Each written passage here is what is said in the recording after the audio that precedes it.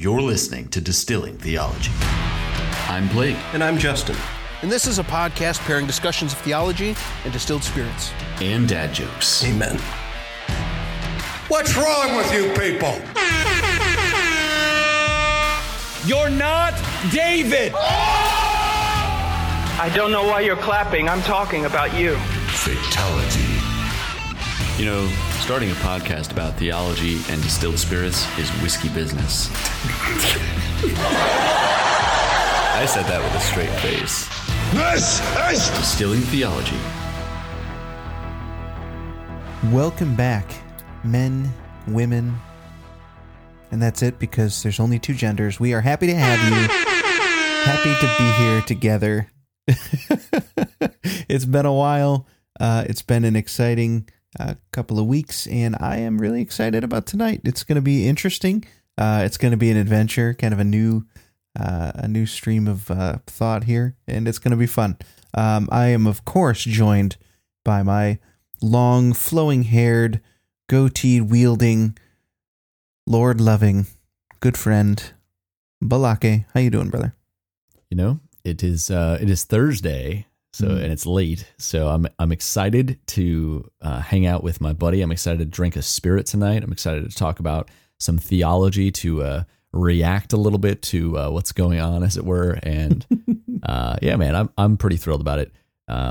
Last week, I totally promised a super technical, like more in depth, and then when I was editing the episode from last week, I was like, you know, this is pretty super technical. This was way more than I had ever, like, the episode was better than I had ever envisioned. So now we decided to slightly shift gears this week, which, you know, it happens sometimes. Congratulations, you played yourself. Listen, that's what happens because we are the Senate. I don't think that's how that works, but I'm going to roll with that. And we can do what we want. I have a permit. I have a permit. I do what I want. And you know what I want to do is remind all of you guys that tomorrow is the last day. It's the final countdown. You can get a Distilling Theology Glencairn small batch 001. Guys, we're selling them by the pair. Head over to shopdistillingtheology.com. If you would like to order a pair of Distilling Theology Glencairn glasses, submit your order by midnight tomorrow, Wednesday, March 17th, and that's midnight Eastern Standard Time. So yes, please hurry if you would like to get them in. And a reminder that our Patreons get 10% off all orders in the Distilling Theology store. So if you'd like to hit that up, head over to patreon.com/distillingtheology. But yeah, we're very excited. We love the glasses. We cannot wait to get them out. Once that pre-order closes, we will not make any more small batch 001 Distilling Theology Glencairns. I don't know if we're going to do Glencairns again, so who knows? So you might want to hurry that up because they're pretty sweet. They make for a great tasting experience, and the pair is there so you can share with a friend. Yeah, boy. Oh man, this smells so good in our glass. Speaking of, I'm excited. This, I'm excited. Justin, what are we sipping? Casamigos Blanco Tequila. It is bottled at 40% ABV or 80 proof. And it smells delightful, Blake. It smells delightful. It does. It's 100% Blue Weber agave that has been aged 7 to 9 years from the rich clay in the soil of the highlands of where? Jalisco, Mexico. And Justin, what are some of the things that they tell us about this process from their website over at Casamigos? Yeah, so they say our agave piñas are roasted in traditional brick ovens for 72 hours, while most others steam theirs for only 7 hours. So this is going to be interesting if we get to compare this sometime to some of these other beverages. There's an 80-hour fermentation process, which is as compared to the average of 48 hours. And they have a proprietary yeast blend in that fermentation process. So it's going to be interesting. Blake, can you tell us a little bit about this distillery?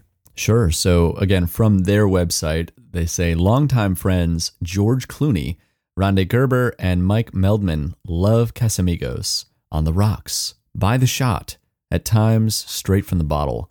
Tequila-filled nights with friends is how Casamigos was born. Our idea was to make the best tasting, smoothest tequila and mezcal that didn't have to be covered up with salt or lime. So we did. Well, that sounds an awful lot like the story of Distilling Theology. Whiskey-filled nights with friends is how Distilling Theology was born. So this is, very fitting. Fun fact about Jalisco, Mexico. Miss Universe is from that area. Wow. Yeah. It was something that I think all of our listening audience was dying to know. Yes, thank you, Jalisco. Thank you. Oh, no. Sorry, I just saw a meme. No. It's Stonehenge, but it's a bunch of sticks of butter. I can't believe it's... No. It says, is that butter? No, it's Stonehenge. I can't believe it's not butter. This is just marginally funny. There it is. There it is. See that one. That was a good one. It's beautiful. That's great. So, Justin, what do you smell? We haven't had a ton of things of this nature on the podcast yet. So yeah, no, I'm excited. It's very, I don't know, clean smelling. Yeah. There's definitely lemon. It's a little bit buttery. Some floral notes. I definitely get the like grassiness. There's a little bit of maybe black pepper or something. Yeah. It's very light. I also get some sea salt, like something along those lines. Actually, let me head over and see. There could potentially be even a hint of citrus, some nutmeg, maybe. Oh, man. Yeah, this is not like I've remembered. We used to sell this at the Speakeasy bar I worked at, and it was a more premium one. Then they've also got the Reposado and Añejo and the Mezcal. And I remembered liking all of them. I just haven't sat down to taste them in a long time. So this will be quite the adventure for me. I always love it. For their tasting notes. Oh, shoot. Look at that glass. You could their be tasting notes sipping out of one of these. Hints of citrus and sweet agave is only notes they have on the smell from their site. So, okay. Yeah, I get way more than that. That grassiness and the black pepper I'm seeing come through a little bit more now. Yep. All right, man. Well, cheers. Let's get into this. There's a lot of things happening. It's sweeter than I expected and more mellow. So, yeah, it's very rich. It's a fuller body than I thought too. Pretty smooth mouthfeel. Yeah. I get the agave. Oh yeah, that comes through. Maybe some green pepper, like fresh green pepper, with a little bit of aromatic, sort of floral, citrusy, like undertones, but they're very light. I also get some vanilla in the front of the mouth. And maybe a little bit of like the pith from an orange peel or more of a grapefruity somewhere in that, like something like that down through the middle. Yeah. I don't know. It's like more tart citrus. Yeah. That's really good. Tart's a good word for it. But it's not like a strong tart. It's a very like light, fresh, clean tartiness. Yeah, this would make an amazing margarita, but this is also really nice this. I almost want to go grab my Distilling Theology rocks glass and throw this on ice for the rest of the episode because man, I was just sipping on margaritas, man. Oh man. Actually, I think I might go throw this on ice if you'll excuse me for a moment. But through the magic of editing, I'll be back in the twinkling of an eye. He's being raptured away, people. Oh no. 2 hours later. And just like that, I'm back. Crazy. Wow. Blake, you were gone for such a short amount of time. It's incredible. It's amazing. How did we do it? Anyways, I'm excited to enjoy this for the remainder of the show. But before we get into our topic tonight, we're going to pray from the Valley of Vision. As always, this is page 96, The Life Look. O God, I bless thee for the happy moment when I first saw thy law fulfilled in Christ, wrath appeased, death destroyed, sin forgiven, my soul saved. Ever since thou hast been faithful to me, daily have I proved the power of Jesus' blood. Daily have I known the strength of the Spirit, my teacher, director, sanctifier. I want no other rock to build upon than that I have. Desire no other hope than that of the gospel truth. Need no other look than that which gazes on the cross. Forgive me if I have tried to add anything to the one foundation. If I have unconsciously relied upon my knowledge, experience, deeds, and not seen them as filthy rags. If I have attempted to compete with what is perfect in Christ. May my cry be always, only Jesus, only Jesus. In him is freedom from condemnation, fullness in his righteousness, eternal vitality in his given life, indissoluble union in fellowship with him. In him I have all that I can hold. Enlarge me to take in more. If I backslide, let me, like Peter, weep bitterly and return to him. If I am tempted and have no wit, give me strength enough to trust in him. If I am weak, may I faint upon his bosom of eternal love. If in extremity, let me feel that he can deliver me. If driven to the verge of hope and to the pit of despair, grant me grace to fall into his arms. O God, hear me. Do for me more than I ask, think, or dream. Amen. That's a good one. They're all good, but I really like that one. Perfection. Very good. Yeah, it's Very, just very like good. acknowledging the fact that there are seasons of doubt and despair where our strength completely fails us.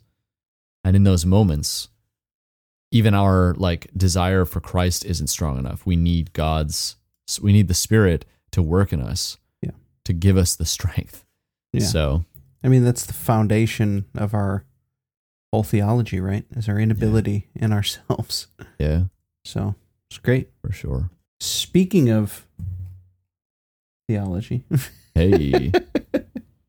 So we're going to cover a couple of things tonight, kind of reacting to some of the more modern views of how we see and view biblical redemptive history, how we read the Bible in regards to how God interacts with his people and everybody. As you know, we are both covenantal. Blake and I are covenantal.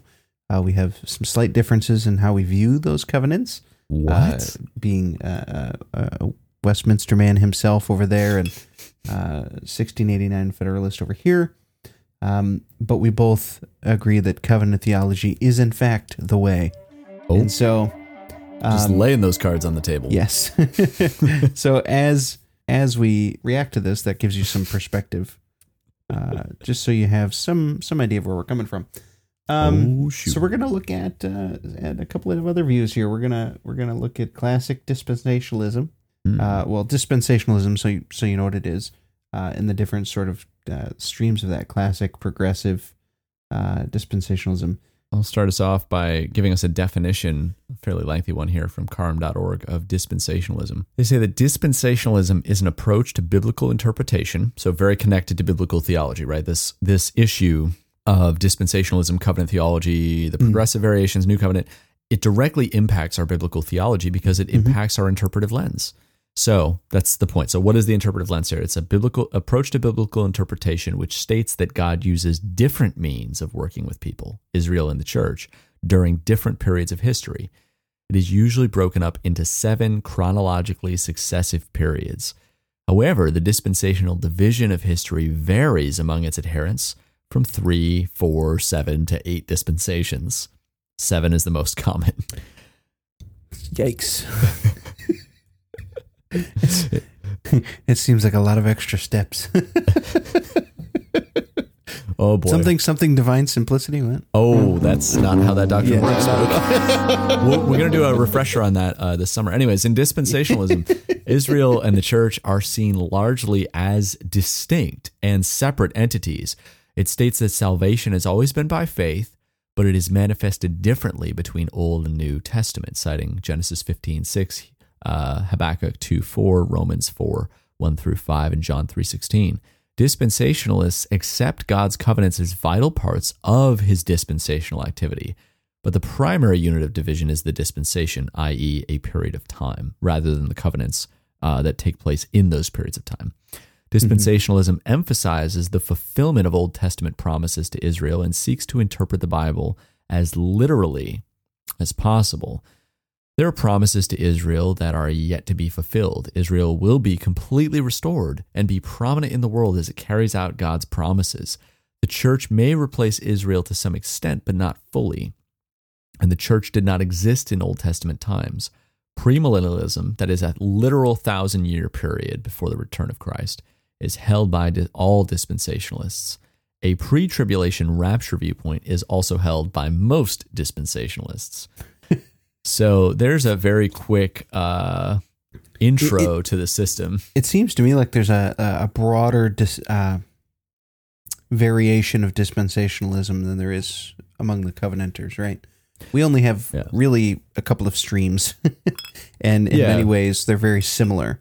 Like you and I, for example, are very, very similar despite some very minor differences. Oh, yeah. Whereas among dispensationalists, there seems to be a lot of disagreement. And just so we have a comparison and a kind of a reminder of covenant theology here, covenant theology is God's dealings with man in respect to covenants rather than periods of time, right? Dispensations. And it kind of represents all of Scripture as a covenantal book in structure and in theme. So although there's some differences as far as how we view those covenants, how, for example, how they're, how do you want to say it, distributed? Sure. Whereas Blake would say administered. We do, though, both agree that it is the view that God, within his Trinitarian nature, covenanted before the foundations of the world to save man. Mm-hmm. And we see several covenants throughout Scripture, right? The covenant with Adam, the covenant with Noah, the covenant with Abraham, Moses, and then, of course, the new covenant of grace. Mm-hmm. And so it seems like a pretty easy jump to make when we see how God covenants with people. Yeah, I don't know. This dispensationalism is an interesting leap of theological work. Sure, and it's also pretty novel, right? Like people, a lot. Here's the thing that I have found, and I have dear friends who are dispensationalists, so this is not meant as a knock on people personally, just an observation of the movement broadly, or of the interpretive lens broadly.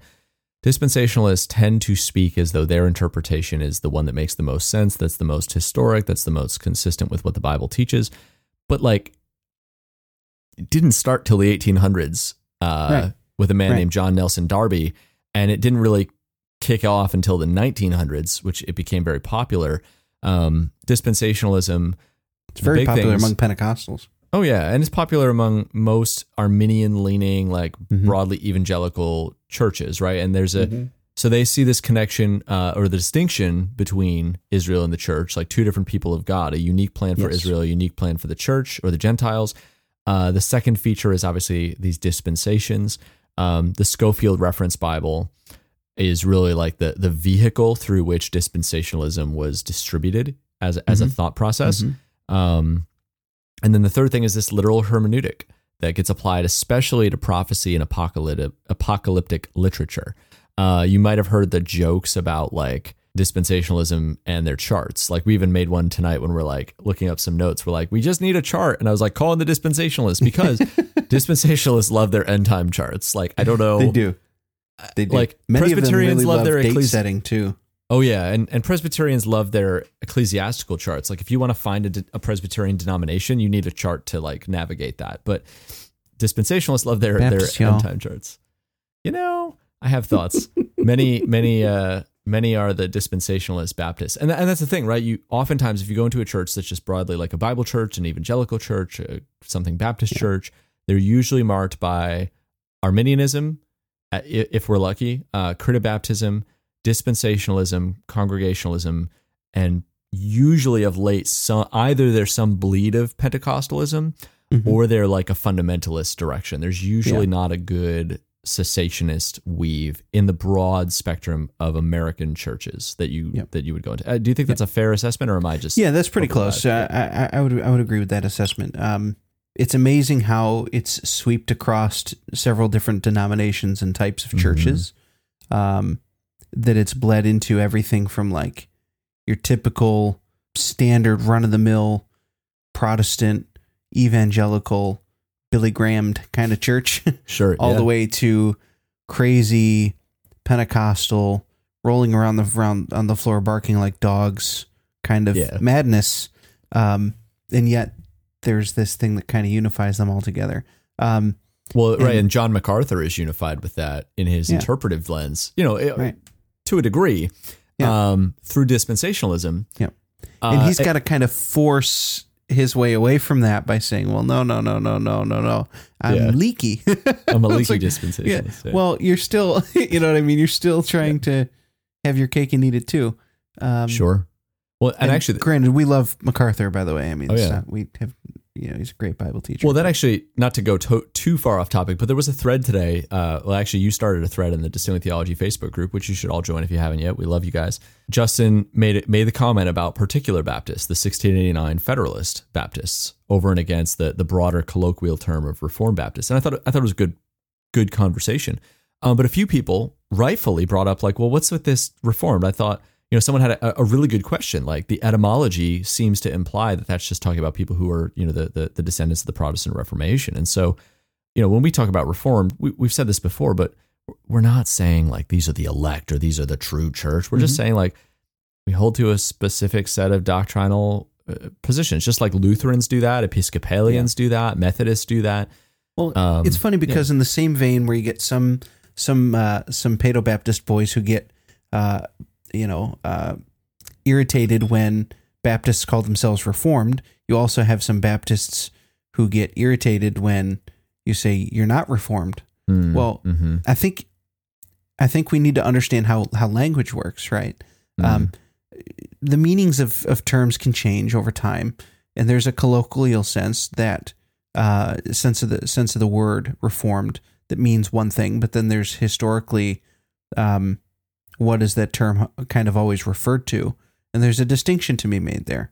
In the modern sense, sure, you could call Particular Baptists Reformed in the sense that we are creedal, we're confessional, we're covenantal, we are cessationist, we are in many ways, really aside from our covenant theology in how we view the covenants, which then therefore leads to a different view of baptism.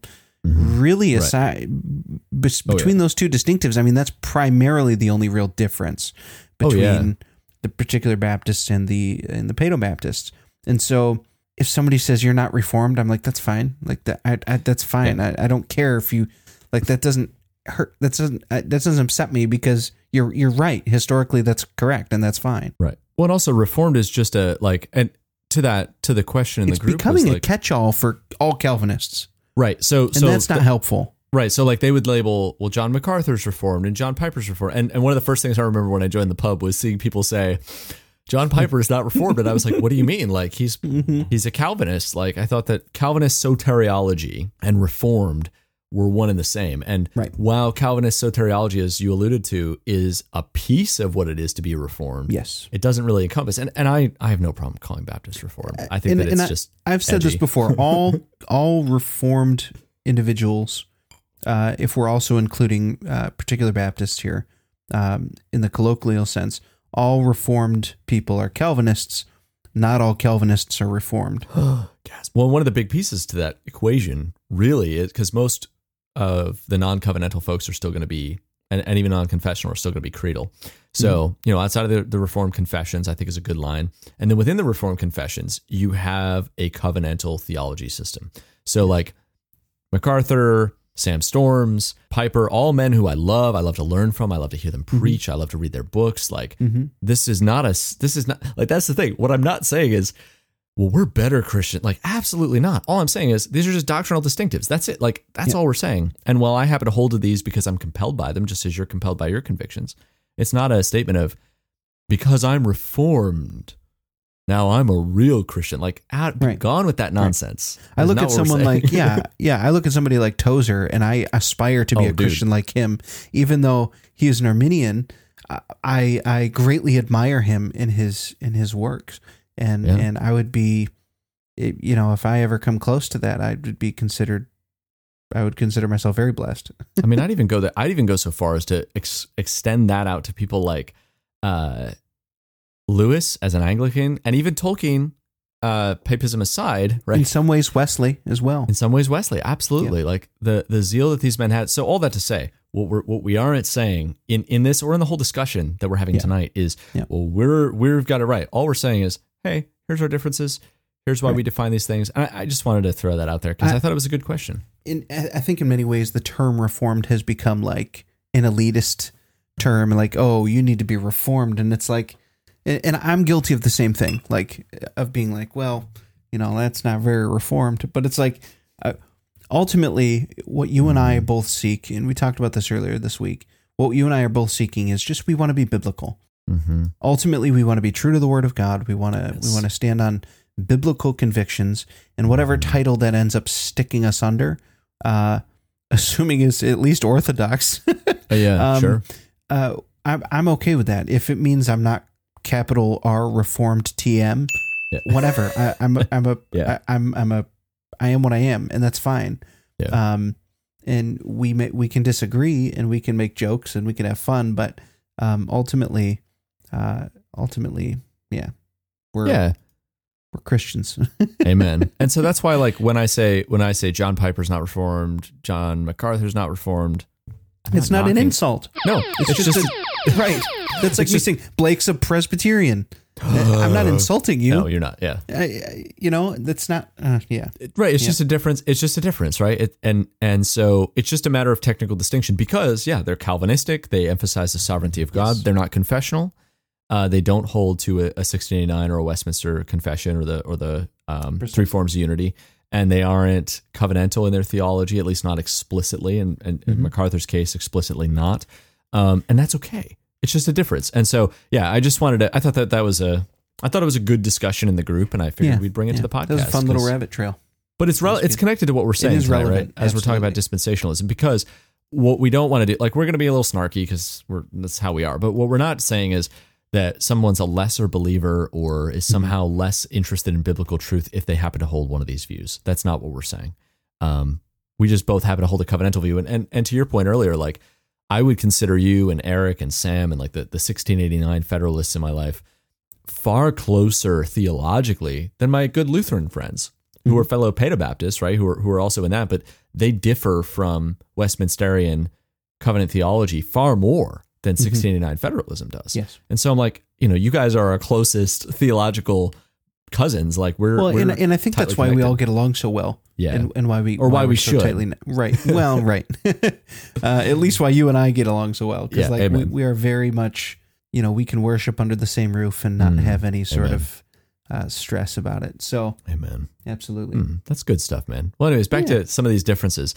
This is again from a chart here because we love charts. Charts. This is on the love charts. This is on the CARM site. Actually, the major differences, right? So dispensationalism says the church begins at Pentecost, where covenantalism says the church begins in Eden with the covering of Adam and Eve and is increasingly manifest in the Old Testament. Yep. Dispensationalism, the church is a mystery that's hinted at in the Old Testament. Covenantalism, the church was spoken of in the Old Testament, stated in Acts 2, 1 Peter 1. The purpose of God is to gather a people for himself. That's dispensationalism. Where covenantalism says the purpose of God is to glorify himself as revealed in Christ.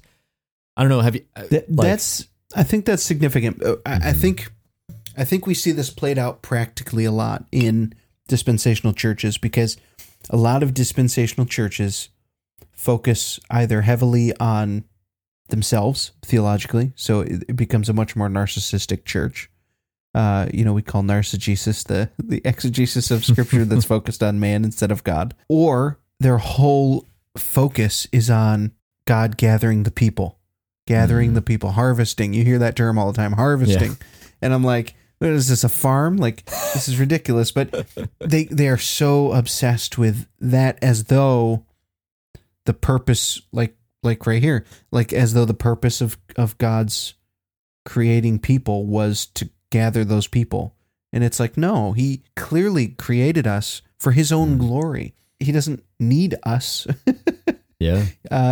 He created us because he felt like it and to glorify himself. All right. And so, that's a big difference. Big difference. And that plays out practically in the way that these churches practice their faith. 100%. And here's another little line on it. Dispensational theology looks on the world and the history of mankind as a household over which God is superintending the outworking of his will. This outworking of his purpose and will can be seen by noting the various periods or stages of different economies whereby God deals with his work and mankind in particular. The various stages or economies are called dispensations. Their number may include 7.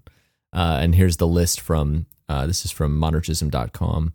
Innocence, conscience, human government, promise, law, grace, and kingdom.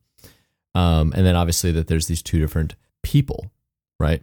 The Israel is an earthly people and the church is a heavenly people. So you end up with a weird you end up with some, what I find personally problematic things. And again, I say this with a bunch of love for my dispensationalist brothers. I just find these problematic, just as I'm sure they would say some of my views they find problematic, right? So Sure. This is meant to be, intramural largely, right? We're speaking Christian to Christian. We're not speaking about heresy. We're not speaking about even heterodox. We're just speaking about something that I'm like, I think you're wrong about this, right? They would say God has two separate peoples, Israel and the church, which means two separate plans of salvation for these two distinct peoples, which I find very problematic, right? He plans an earthly kingdom for Israel. This kingdom has been postponed until Christ's coming in power, since Israel rejected it at Christ's first coming. During the church age, God is calling out a heavenly people. Dispensationalists disagree over whether the two peoples will remain distinct in an eternal state. And I don't know if you've encountered this online or in person. There are some dispensationalists, not all. Some will say, well, Christians will, the church will be in heaven for eternity, and Israel will inherit the earth for eternity, because that's the literal reading of the prophecies, which I just find that a problematic read of Scripture. But I don't know what you're. I've seen that exact theology literally described by friends of mine, and it's interesting for sure. They have a hard time distinguishing between ethnic and spiritual Israel, which is a big deal. Yeah, and who the promises are made to, right? And how who those promises are for, right? We recognize that the church, spiritual Israel, the church is the one for whom the promises are made, not simply just ethnic Israel because you happen to be Jewish by birth, that you're is somehow inherently superior and in some way. Yeah. No, that's interesting. That's interesting. I've seen that a lot. Yeah, and I think right as I'm kind of hopping between reference points here just because we got multiple things here, multiple tabs open. The Israel is the heir to the promises made to Abraham about the seed of blessing. That's a dispensational view, where a covenantal view is that the true Israel, the church, is the heir to the promises made to Abraham, what you were just alluding to there. Yeah. That it's not merely a genealogical descent, it's spiritual, right? And in dispensationalism, participation in the Abrahamic covenant is mainly by biological, where in covenant theology, whether you're a Presbyterian or a Baptist, it's participation by faith in Christ. Yes. Like that's the unifying, that's something you and I and all Baptists and Presbyterians should be able to come around the table and shake hands over, is this beautiful unity that we recognize our participation in the promises to Abraham are because of faith in Christ. Yes. And that we do get the benefit, like these promises are eternal, and we understand that differently, and that's okay. But like we still believe that, and I find that really beautiful. Well, it's interesting too how that plays out into salvation as well, right? Especially if we look at how one is saved, right? We recognize as covenanters that we are saved by Christ. And covenant theologians, not covenant. I'm not a covenanter. No, you know what I mean. Covenant theologians. Yeah. We distinguish. Yes. Oh boy. Fair point. But as covenant theologians, we recognize that our salvation is in Christ alone, and that our faith for all people, salvation for all people for all time, has been through the death and burial and the resurrection of Christ and faith in Him. Whereas dispensational view is viewing our faith and our salvation is by faith in accordance to whatever the revelation given in a particular dispensation is. Yeah. So that's a different thing. Yeah. And that's a big thing. That's not a minor thing. Right. Right, and we would probably understand that slightly differently, but at the same time, in general, and correct me if this is an inaccurate summation, but like I think both of us would look and see, though again, we might understand it differently. I would say difference of substance, you would probably say difference of type, but that like Christ is present in the Paschal, like in these signs of the Old Testament. Their sins weren't being washed away because they were slaughtering a lamb and putting it on the altar, but because this sacramental union, like this is pointing to Christ. And I mean, this fits with our sacramentology now of the Lord's Supper and of baptism, right? Even as we differ in our understanding of baptism, right? But particularly the Lord's Supper, right? The Lord is present in the supper, even though we don't actually believe it's His physical body and blood, but we believe He's present. Yeah, we're not papists. Hey, right? But at the same time, He is really present even Yes. though not physically. And I think that we have room for that in the Old Testament, where we're seeing that they're not just saved because they're in this sacrificial system.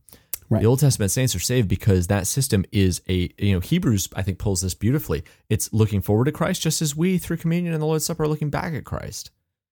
Like, I don't know if that makes sense, or if I totally lost the mark there, but Yeah. No, I think you're right, and I think it's unique. What I'm interested in is how people go from.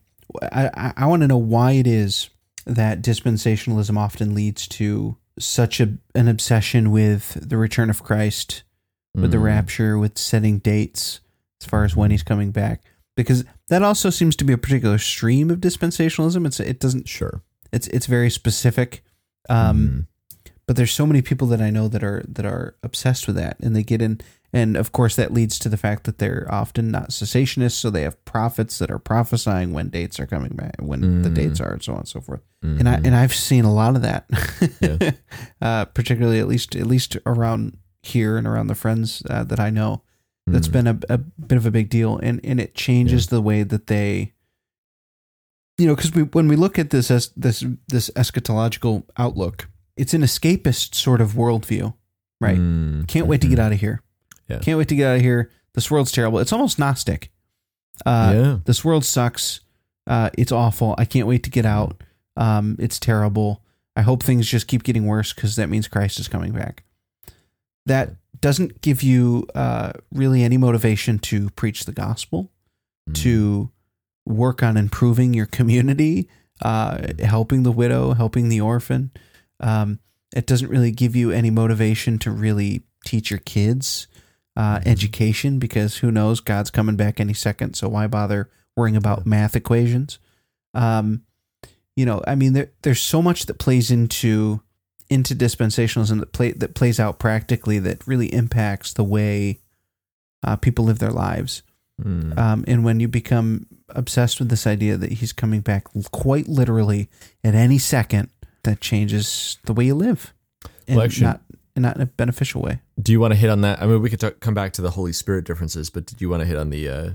You're already on it, but those eschatological differences highlighted there, the reign of Christ. Figured I'll throw that to the post-millennialist.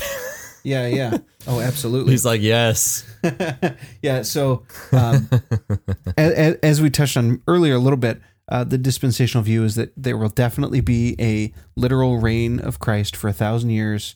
After a 7-year tribulation here on earth. It says 1,000 years. So biblicism is not. So good. you're just spiritualizing it, Justin. Stop it. Yeah. Using language in the way that it's written is over spiritualizing things. No, everything is always literal. I imagine reading poetry is very hard for dispensationalists. I love my dispensational friends. I promise. I'm sorry. I do too. It's just, hey, you know what? We get roasted. I'm in a dispensationalist meme group, and the memes against covenant theology are really entertaining. So, I can take it too. So yeah, they believe in a definite, literal 1,000-year period in which Christ literally reigns here on earth, physically present, which also lends trouble to the whole, how many times is he coming back, But anyway, so that's a thing. Whereas not all, but most of the covenantal eschatologies would say, no, Christ is reigning now. He is putting all of his enemies under his feet. He is sitting at the right hand of the Father, reigning. This world might be under the sway of the wicked one, but Satan is not the God of this world. That's a huge difference in dispensationalism and covenant eschatological views. They literally, in many cases, believe that Satan is the God of this world, and that God is the God of heaven in the future. Sure. No. Right. Well, we want to be distinctive, right? Because the scripture does have that idiom in there. We'll talk about that, I'm sure, when we get to eschatology. So words just so you guys and context matter. Yes. So just so you guys know, we are not denying a blatant scripture text, but we're saying that particular understanding wherein, and correct me if I'm wrong, what you're railing against is what I would also rail against, is this idea that somehow God, the sovereign creator of all heaven and earth, has no power on earth, and that Satan has all the power here. Right, exactly. That Satan is indeed God to this world. Right. Right. So they take that phrase, God of this age or God of this world, and they extrapolate it to literally mean that Satan is divine and sovereign over all of the earth in a way that precludes the possibility of the sovereignty of God from infusing. We see it cleared up in a couple different places in Scripture where it talks about the fact that the world is under the sway of the wicked one, not under the rule, but under the sway of the wicked one. And two, we see it played out where you are either a child of God or you're a child of the devil. So either God is your God or the devil is your God. Right. But the devil is not God. Right. The devil is, we'll get into this because spoiler alert, we're going to do some more theology proper later this year. But, Satan is on the creature side of the creator-creature distinction. Yes. Just in case we weren't clear, Satan is not omnipresent or omnipotent or omniscient. Satan does not possess divine attributes. He's far more powerful than any of us, and his demons are far more powerful than us as individual human beings. But let's be careful that when we're reading the Bible, when we read idioms like this, that we don't read into that ontology, that we don't read into that phrase, oh, well, Satan is a God in the way that Yahweh is a God, because the Bible doesn't actually allow that reading. And I mean, you just look at Job. Satan has to ask permission to taunt Job. He doesn't just get to go do it. If he was equal with God, Satan could just do what he wants. So let's just remind that, and even me as a pessimistic amillennialist, I affirm that Christ is reigning now as King of Kings and Lord of Lords. We'll talk about that in a few weeks in eschatology. Now, there is a postmillennial view that includes a 1,000-year reign of Christ here on earth. Sure. That postmillennial view basically says there's essentially a golden age where the world has become Christianized and there is a 1,000-year reign. Yeah. That typically tends to lend itself more to the theonomic and Reconstructionist postmillennialists. Yeah. I don't affirm a literal 1,000-year reign in that way. Again, more historic postmillennial or very optimistic amillennial. So, yeah, that's super important. Super huge distinction between the dispensation. They often give the devil, Satan, far more credit than he's due. I agree with that. They really elevate him, and they make it frankly weird. So I would agree with that. Yeah, they make it weird. They make it weird. So let's not make it weird. Let's just let it be biblical. And, let it be biblical. I'm sorry that it is. No. Yeah. God is Christ is reigning now. He is the King of Kings, the Lord of Lords. Amen. He is sovereign over all things that come to pass. Amen. He has decreed the end from the beginning, the Alpha and the Omega, the first and the last. Okay, this reminds me. I know we're talking about eschatology, so it's related. But you've seen the video of the evening of eschatology that's emceed by John Piper, and it's got Sam Storms and He Who Shall Not Be Named and a few others. Great discussion, phenomenal, love it. I love watching it. I always forget the pre-mill guy's name. Sorry, pre-mill guy. But the pre-mill guy, like he's talking about like there will be no longer any sea from the Book of Revelation. That's actually one of the few videos of Doug Wilson that I'm like, yeah, go for it, listen to it. Yeah, for sure. Yeah, that's fair.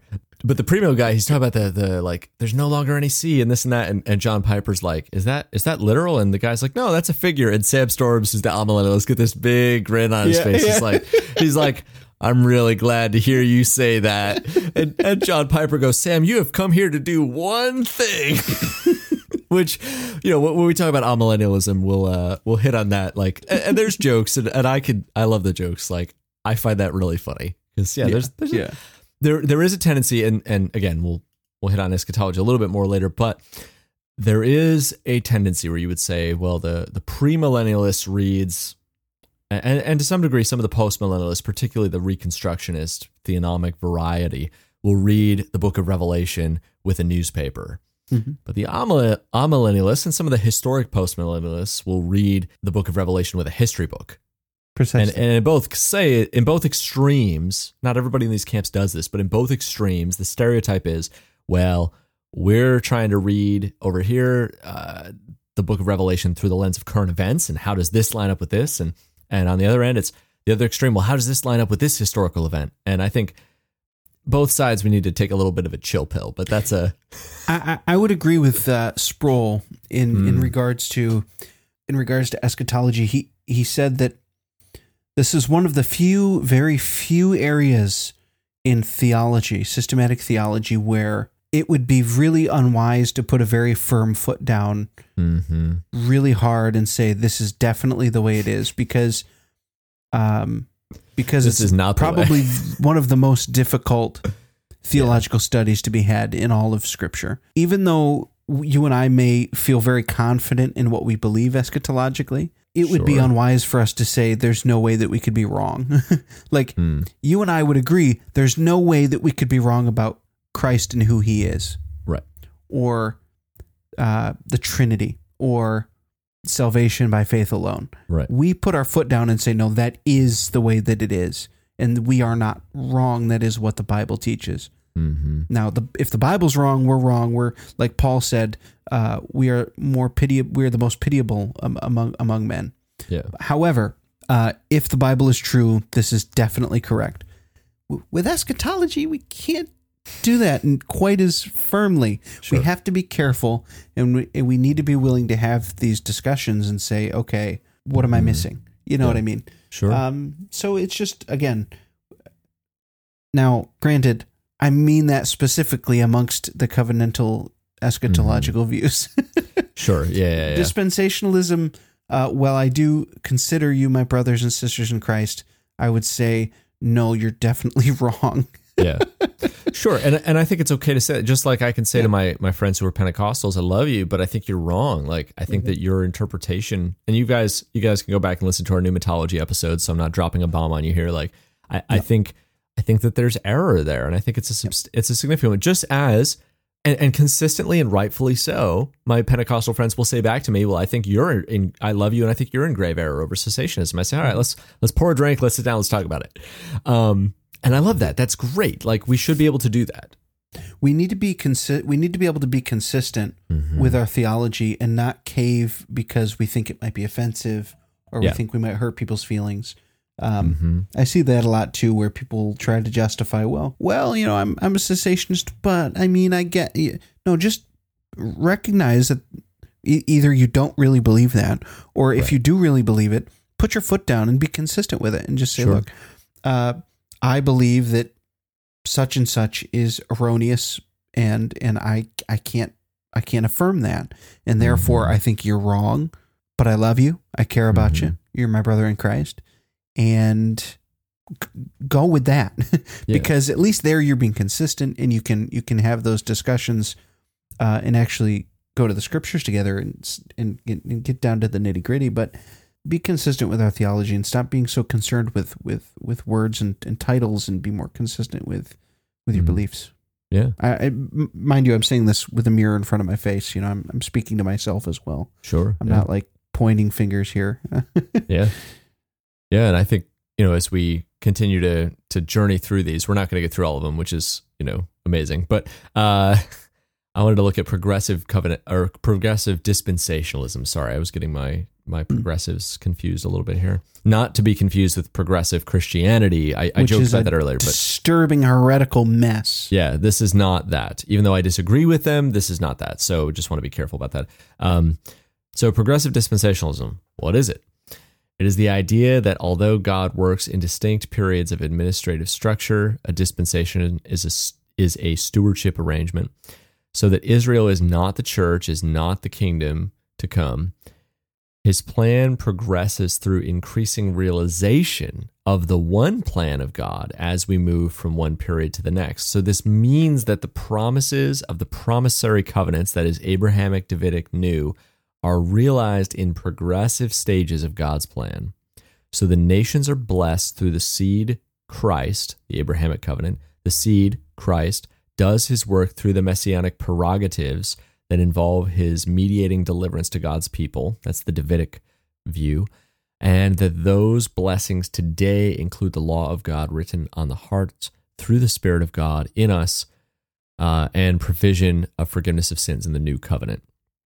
Two criticisms have tended to come from those of a more traditional form of dispensationalism. One is that the promise of the covenants are for Israel only, and the second is to declare that allowing for such fulfillment means Israel and the church are not distinct, a supposed denial of a key indicator of what dispensationalism is. According to this article, both criticisms are incorrect. The opening up of a blessing through the seed to the world is indicated by a promise made to Abraham in Genesis 12. I mean, that God's program always had the nations in view as coming into the blessed people of God. Israel was to be a means through which such blessing came, which is precisely what happens through Jesus. So, that said, progressive dispensationalism still divides up Israel and the church ideologically, but it says that God's plan, it's still one plan, it's still one movement, even though the people are different, even though the maybe methods of the way that salvation is worked out and these things are practically accomplished is different, but it moves slowly towards this progression of building upon things. But I still find it probably, because to me it's like some of this stuff sounds very covenantal, but it's like the Sure. way, but then they like bifurcate it in ways that I'm like, but why though? Like, Well, that's all I yeah. got. Like, why did you? I don't know. It just seems like, kind of like I mentioned before, it seems like a whole lot of extra. It's like regular math versus Common Core. You're taking way too many steps to get to the answer. Like it's so overcomplicated, and in many cases there's a lot of inconsistency in their view of God. So Sure. because God has to like change his mind, you know. Oh, this is a promise. Oh, well, this didn't work out, so I'm going to postpone such and such. Yeah. You know, that doesn't really play well with, you know, immutability or, you know, God's not changing his mind. God's not, I mean, he's not changing. Again, they have to throw out hyperbole, anthropomorphic language. They have to throw all of it away to get to such a literal place where everything is literal. Yeah. Although the progressives, yeah. But then they don't do that. I mean, then they'll Yeah. say some things are so it's like, it's super inconsistent Yeah. to be like, well, this is definitely, you know, all like, even when this in the same passage, they'll be like, well, this is hyperbole and this isn't. Yeah. And it's like, well, and here's some of those major distinctions, right? Some of those major shifts from the biggest shifts from classic dispensationalism would be summarized in a rejection of simplistic literalism in hermeneutics. Progressive dispensationalists pretty much adopt a genuine grammatical, historical, theological theory of interpretation, like much of the rest of evangelicalism, where we tend to be in the redemptive historical theological theory of interpretation as covenantal theologians. And then the second line here is a revision of the Israel church distinction, allowing for Israel and the church being two different phases of the one people of God, where classic dispensationalism always argues for a radical distinction between the two. Revised dispensationalism maintained that the distinction is only in terms of earthly outworking of redemption, not in eternal significance. And then the final major difference is a breaking down of the walls of separation between these dispensations. They view these dispensations not as discrete, unmixed timeframes, but rather evolving stages of historical development contained within any particular dispensation are the seeds of the next dispensation, so that the dispensations are gradually progress, hence the name, and this allows that Christ is now enthroned as king in anticipation of his coming earthly millennial rule. Numerous additional issues could be highlighted, but these three are sufficient to establish a radical and welcome transformation within dispensationalism. That's from Ken Gentry. So that's the basic summation, right? Gentry. It changes your simplistic literalism to grammatical historical theory. It gets rid of the radical church Israel distinction and makes it merely a temporal earthly one, not an eternal one. And it breaks down some of these walls of separation where instead of seven distinct dispensations, they all sort of like leach into each other, for lack of a better word. So again, I think you hit it on the head. Like, it's like they want to have their cake and eat it too. Like, they like dispensationalism, they like the water there, but they're like, this isn't really great for swimming. So let's do something different to make it swimmable, even though we're still in the same pool. I don't know. One thing that I think you can be pretty certain of as you study theology and as you grow, if something is new, chances are it's probably wrong. Oh. Our God is the same God today, yesterday, and forever. He doesn't change. The church has not changed. We haven't progressed. We haven't moved forward. We're not smarter than the apostles. We're not smarter than the prophets. We're not further along. We're not different. We're the same church. We're the same people. We are the people of God. We've believed the same things throughout history. Yeah. If your theology is new and it's some sort of new development in history, and if you can't trace it back beyond the 1800s, bro, I'm sorry. Try again. Restart. Restart and try a different route because it ain't working. So I don't know. Anyways, we are definitely going to dive more deeply into the different eschatological views on the covenantal side as we move forward. We're going to have some great guests on the show to talk, experts in the field, so to speak, to talk about each one of the covenantal eschatologies, which I'm really excited about. It's going to be awesome. It's going to be a lot of fun. I'm looking forward to it, man. Yeah, we're going to be continuing this conversation. We'll examine some more stuff and things next week. We're going to be sipping Widow Jane, and this was a barrel pick sent to us by Sam Schabel. So thank you, Sam, from the Dallas Fort Worth Whiskey Club. And this was a barrel pick. So I'm very excited. Widow Jane's a great whiskey. I'm excited to try a barrel pick.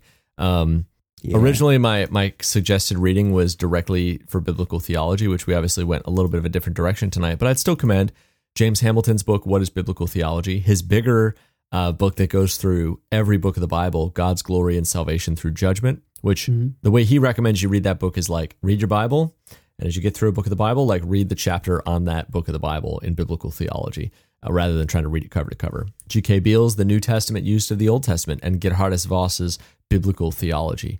Would definitely commend all those things to you guys. Justin, how can people connect with us? Where can they find us? Listen, guys, if you can't get enough, check us out on social media. We are on Facebook, of course. We have a Facebook page which you can like to get updates.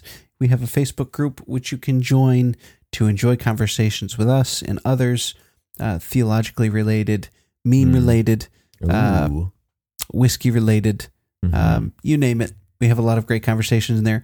One of my favorite things about our Facebook group is how incredibly mature and truly sage these people are. For sure. We've had people of all kinds of theological backgrounds come into our group, be edified, be sanctified. Iron sharpening iron really is going on there, and it is a beautiful, lovely,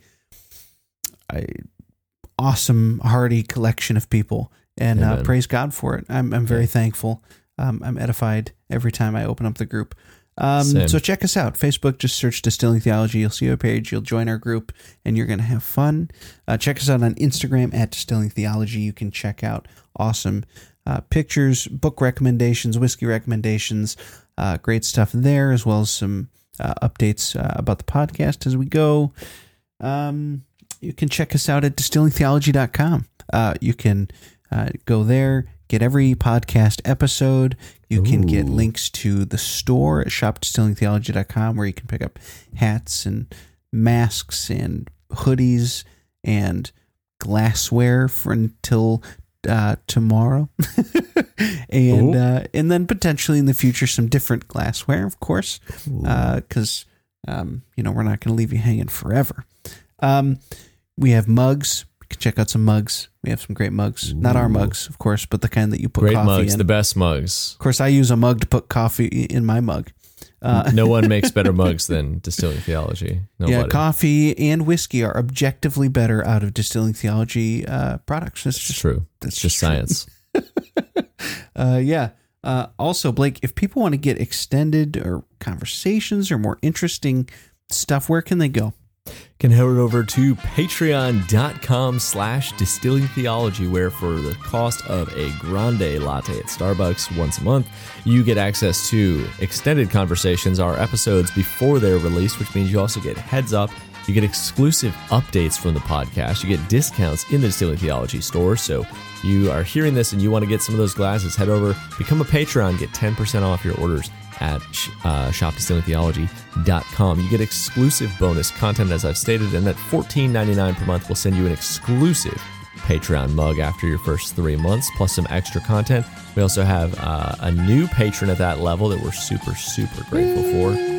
So, thank you, Christina. Thank you to all of our patrons for helping support the show. We really appreciate it because we do have expenses. We do have things we have to pay for every month. So we're grateful for I got to pay for my water bill. No, I'm just kidding. You know, I was going to talk about our website and our podcast hosting, but that works too. And if you guys are looking for some more theologically sound podcast content to edify your commute and your day, if you want more Distilling Theology, you can listen to our back catalog, but you can also get the entire back catalog of all of our friends at the Society of Reformed Podcasters, a network of doctrinally sound podcasts from a Reformed perspective, including Assurance of Pardon, the Bobcast, Christ in Context, Distilling Theology, Fast God Stuff, 5 Points Church Planting Podcast, Guilt, Grace, Gratitude, Reformed Brotherhood, Reformed Pilgrims, Restless, Seeker Start, Sippin' on Theology, and the Steady Anchor Podcast. Boy, the family is growing. It is. It's getting harder to do that in one breath. Listen, we are so happy that there are so many people out there that are producing great, reformed, biblical content that you can feast your ears upon on a regular basis. We need more, right? Christians do it better. So the more, the merrier. Amen. And you can get all those shows at reformedpodcasts.com, where you can subscribe to the mega feed. Get the S in there. And also, you know, if you guys are looking to start a podcast, reach out to Tony Arsenal of Reformed Brotherhood, as we're looking to add some more technical and intensive 1689 podcast, because apparently everyone who wants to start a Reformed podcast is Presbyterian. So not me, boy. Not me. No, not you and Eric. Apparently, I was blessed by the Baptists. The Baptist sandwich. That's Distilling Theology is a Baptist sandwich.